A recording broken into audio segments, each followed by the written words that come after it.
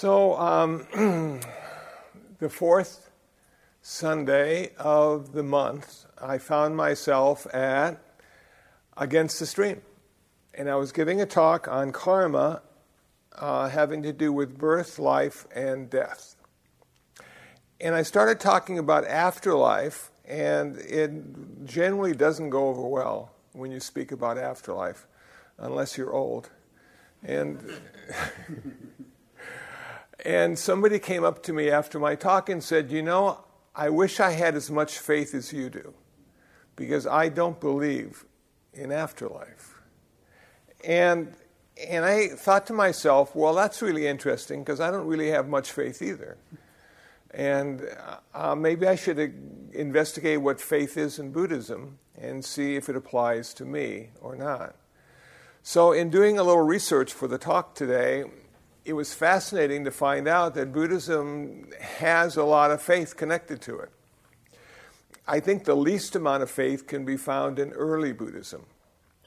And that's the Theravada tradition of Sri Lanka and Thailand, Cambodia, Laos. And what we find there is the very first step you take on the Buddhist path requires faith. And it requires faith in the Buddha, the Dharma, and the Sangha. It requires faith to think and eventually know that there was a human named Siddhartha who, through his own effort, wisdom, and compassion, achieved the final goal of a human being, which is perfection. Now, let me qualify what perfection is. Perfection is, instead of greed, you only have generosity. Instead of hatred and anger, you only have loving kindness and compassion. Instead of ignorance and delusion, you only have wisdom and insight. This takes a while to acquire. I'm thinking a few hundred, if not 1,000 lifetimes of practice to get to that place that you can say, I have become perfect. But of course, once you get to that place, you're not going to say that. Other people might say it. Also, in studying the 4 levels of nirvana, the stream enterer, the once returner, the non-returner, and the arahant, the first 3 levels of nirvana has faith connected to it. The 4th level, arahant, no faith necessary. Okay, so that's where I started. And then I thought to myself, well, how about Zen? Because this center here was founded by a Vietnamese Zen monk. And does Zen have faith? And there's great doubt, and it also turns out to be great faith. And in the Soto school especially, what we find is faith in Buddha nature. That Dogen said, we have a Buddha nature. And it's not obvious, and it's hard to describe. And if you come from Iowa like I do, what you think of when you hear about Buddha nature is a soul. Because my folks were Lutheran, and we all had souls, and there was no discussion. And yet, Dogen was not talking about that as far as I'm concerned. What Dogen was talking about, according to me, was Buddha nature is our potential to achieve enlightenment. It's the potential we all carry with us because of this human birth. And I remember once I was participating in a Buddhist Catholic dialogue. And one of the priests came over and said to me, I know you have the spark of God. And I looked at him and said, I know you have Buddha nature. And we both laughed. So for a Buddhist, this potential is just a marvelous reason to start to practice, because it's not going to be realized without practice. And so we need to have faith that it exists, that because of this human birth, we all have the ability to achieve enlightenment. Now we get into some of the other schools of Mahayana Buddhism, the later form of Buddhism, and we find faith becomes a very important aspect because of cosmic deities, also known as bodhisattvas. Now, not all the bodhisattvas in the Mahayana tradition were earthborn. A lot of them were born in the heaven realms. And we almost find a similarity between Christianity and Mahayana Buddhism, when you're talking about the potential of having faith and devotion in a bodhisattva who will help you reduce your suffering and add clarity to your life. In the same way we might look at Jesus or God and say, they will help me. I always I got to be very careful because they won't help you end your suffering. They will help me transcend and find salvation, God and Jesus. And the bodhisattvas will help us end our suffering and ultimately find our salvation in enlightenment. The Lotus Sutra is one sutra that really defines faith well. And you really need to have faith in the Lotus Sutra to let it give you faith. And one of the parts of the Lotus Sutra that always made me feel uncomfortable was the part of a woman becoming enlightened in the Lotus Sutra.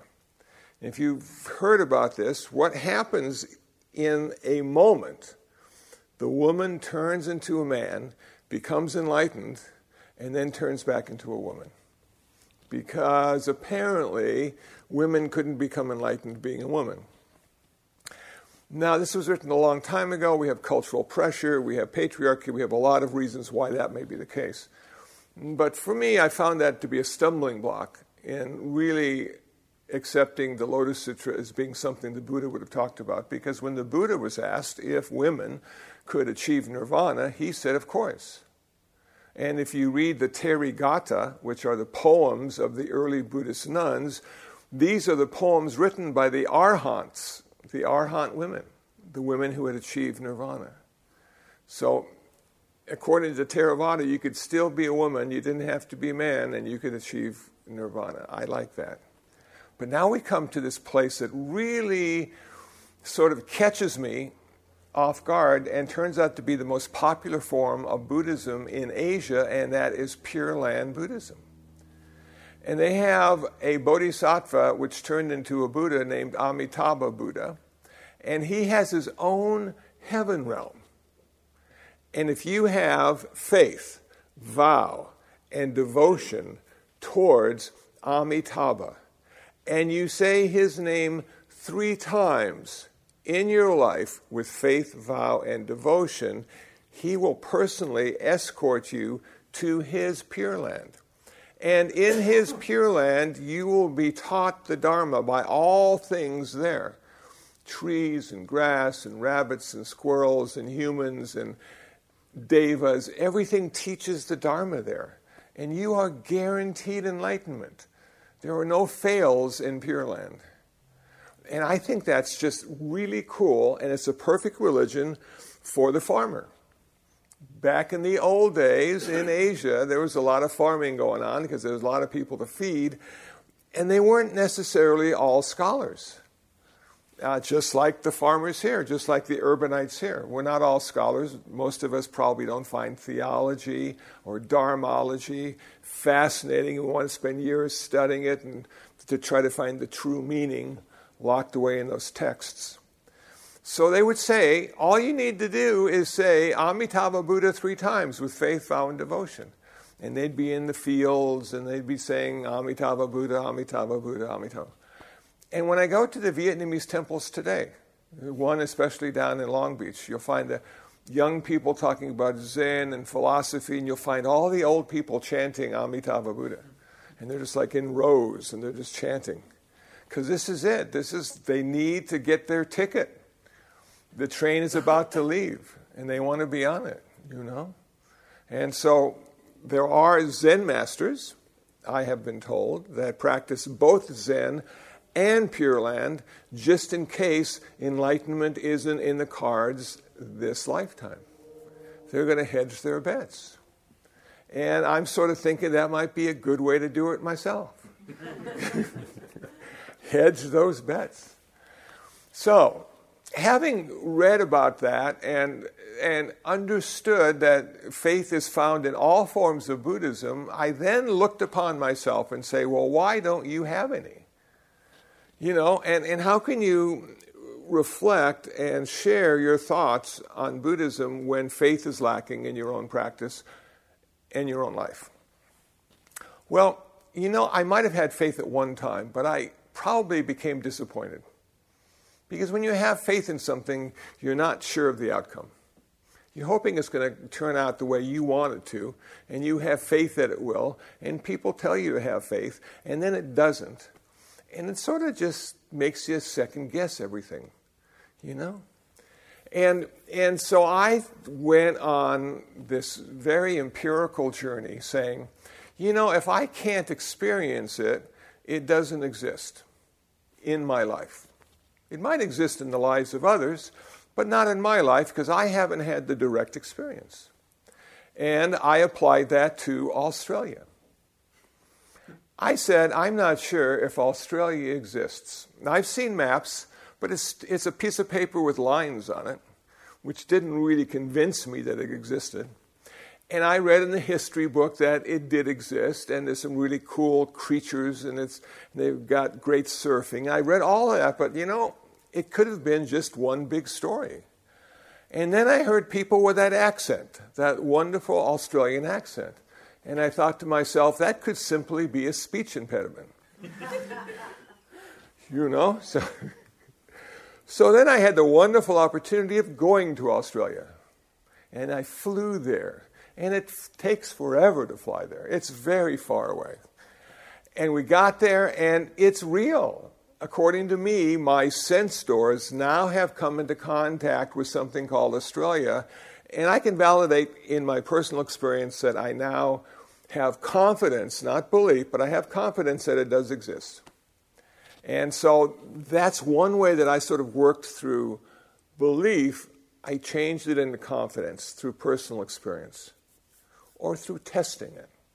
You know, the Buddha in the Kalama Sutta told us not to believe anything just because the elders tell us it's true, or because you read it in a book someplace, or even if the Buddha said it, you don't have to believe it's true. We're not sure what the Buddha said. It was written down long after he died. And it's not like the Bible with God speaking. It's a man speaking. It's a human speaking. And then a bunch of other humans called monks sort of edited what he said. And we had this wonderful context of Buddhism found in 100 volumes. And some of it's well written, some of it's repetitive, some of it has morals, some of it's a journey. And it's really cool, but we don't have to believe that that is the case, that it's true, because we have belief in those books. So I thought about myself, and I said, well, what do I do? What do I do when I'm faced with the problem of belief? You know? And so this is my technique, and I'm happy to share it with you, and you might find it useful yourself. That when I come up against something that I have to believe in, I say, well, I wonder why I have to believe in it. See, I create this question for myself. What's the reason behind it? Why did the Buddha say there was an afterlife? 33 heaven realms, 33 hell realms, 6 realms. Why did he say that? Why is it reported that he said that? Is it necessary for me to believe in it? Or can I find the cause or the reason for that pronouncement? And for instance, in afterlife, I've come to realize that the only part of us that really doesn't want to die is our ego, is our personality, is our sense of self. It is scared to life about death.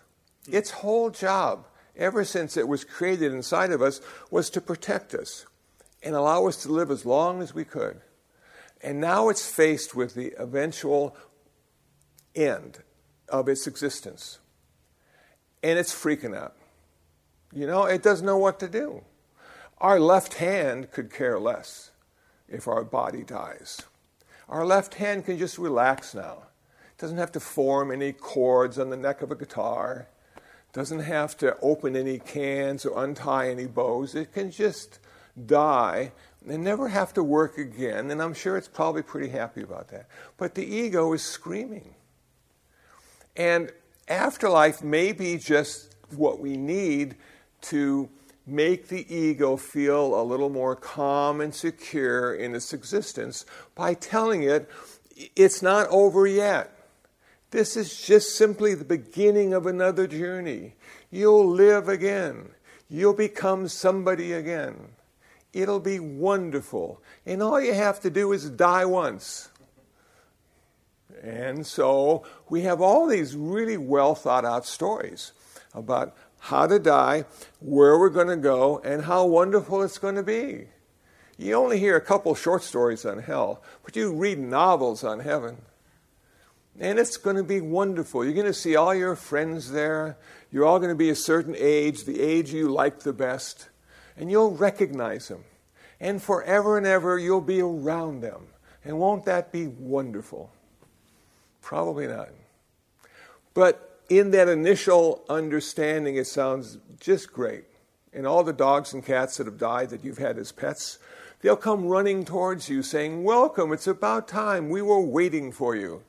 And now the ego is looking at, yeah, this is going to be really good. When can I die? Do I have to wait or can I go right now? And so in Buddhism, we say, well, no, you can't go right now. The first precept is not to take your life or anybody's life or any life of anything. So no, you can't go right now. You're going to have to wait. But that's the one thing you're going to be sure of. Death. And it's going to be marvelous. It's going to be spectacular. And there you are in the hospice, barely able to breathe, eyes half open. You know, spasms going through this body that's getting ready to exit the world. And the hospice worker is reading to you from the Tibetan Book of the Dead, saying this is what you need to experience consciously. Because as your consciousness dies, it'll start to break up, and your personality won't be as strong as it used to be. It won't be able to hold together all those concepts and ideas and stories and narratives of who you are. You're going to have to let them go. You're going to become more and more transparent, and there'll be a certain ease of letting go. And then there'll be that wonderful last breath, which will be the first breath of the next lifetime. And that wonderful last thought, Amitabha Buddha, which will be the first thought of the next lifetime. So just relax and let go. And then you die. And then, according to Buddhism, within 1 day, 7 days, 49 days, 6 months, 1 year, you're back. And you're getting ready to have another life. But it's not going to be the same ego. It's not going to be the same you. There's no relationship at all to the last life except for karma. And sometimes it's hard to see that causal connection in this lifetime. So people say, do you believe in afterlife? And I say, no, but you know what? That's what Buddhism says. But I didn't ask you that. I said, do you believe in it? I said, well, I'm just telling you what Buddhism says. That's my job as a monk, to tell you what Buddhism says. It's not my job to validate it, because I can't. I can't validate it for you. You have to sit down on the cushion. You have to meditate. You have to read the Dharma. You have to understand it at whatever level you're coming at it from. And then, yes, you will know too. You will know that that is Buddhism, and is Buddhism true to you? And then you'll say, well, you know, I took the 5 precepts because I had faith that it was true. I took the 3 refuges because I had faith that this will be my truth eventually. And as I'm working up to that ultimate truth that I'm going to accept as being reality, I have confidence in every step I take because it self-validates. It doesn't ask you ever to believe in something. It asks you to always test it out. Your laboratory, the Zendo, or the Buddha Hall, or your retreat, or your daily practice. That's where you test it out. That's where you see if it will be true for you. And faith is never really truth. Faith is a truth that might happen. You know? And I've always been skeptical of things that might happen because for me, they didn't. And I was always disappointed. You know? I remember at the age of 11, I went to a holiday celebration and Santa Claus was there. And I'm going, finally I get to meet Santa Claus. I've been wondering about him. And I looked at him and I could see he was wearing a beard and makeup and a shabby suit. And all those ideas of Santa and the reindeer, they just died right there. No more faith. Then the Easter Bunny died. I'm just losing it all along the way. All these things I grew up with, they turned out not to be true. They required faith. And I lost that faith. So I saw through the illusion of Santa Claus and the Easter Bunny. But then you apply it to work and your boss. Oh, he's going to be a great boss. He's going to be honest, and he's going to have equanimity and treat all the employees the same and blah, blah, blah. And then they don't because they're human. And some employees are the favorites and others aren't. And you just go, man, I can't even be the favorite. What's wrong with me? So you lose sort of faith in the system, and you get some presidents, and you get some Congress, and you get some wars, and you just go, man. And then the Vietnam War was just on PBS, still playing now. I was drafted. You know, I didn't go. I had a physical deferment. I was thankful for that because I didn't want to go out and kill people. And then you read all the things that were behind the Vietnam War. They were stopping communism. And it wasn't about Vietnam, but just communists were coming our way. And if they took over Vietnam, they would take over the world. And I'm thinking, 1930s, 1940s, the Red Threat. You could always tell a communist by the way they smoked their cigarettes. And we've had it forever. It just keeps going and going. So I lost faith in that, Then is there really a Los Angeles? Where does that exist? Where's the essence? Where's the soul of LA? Couldn't find it. Lost faith in that. But I have confidence that something exists that resembles Los Angeles, and I find myself in that, participating at whatever level I participate at. And so it exists, but not in the way I had faith it did. So Buddhism allowed me not to have faith and have a religion. Even though Buddhism has faith as a vehicle to liberation, it allowed me not to have that. It allowed me to have serious questions and investigate and find the answers and come to a place of confidence that this will work for me. And I share that enthusiasm and insight with others, not knowing if it will work for them. They have to decide that. So this month I'm going to Peninsula High School in Palos Verdes to give a talk to students in a comparative religions class. And I always like that because students don't have faith in Buddhism in Palos Verdes. It's in a textbook. It's chapter 4.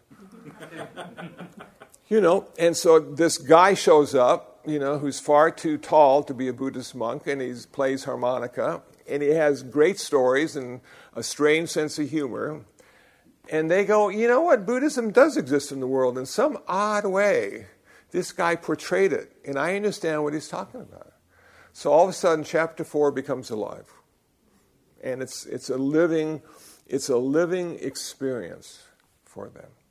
So I'm very lucky that I don't have faith, that I chose to have confidence instead, and I chose truth over believing, and that allows me to look at Buddhism and feel comfortable in the beginning, in the middle, and the end.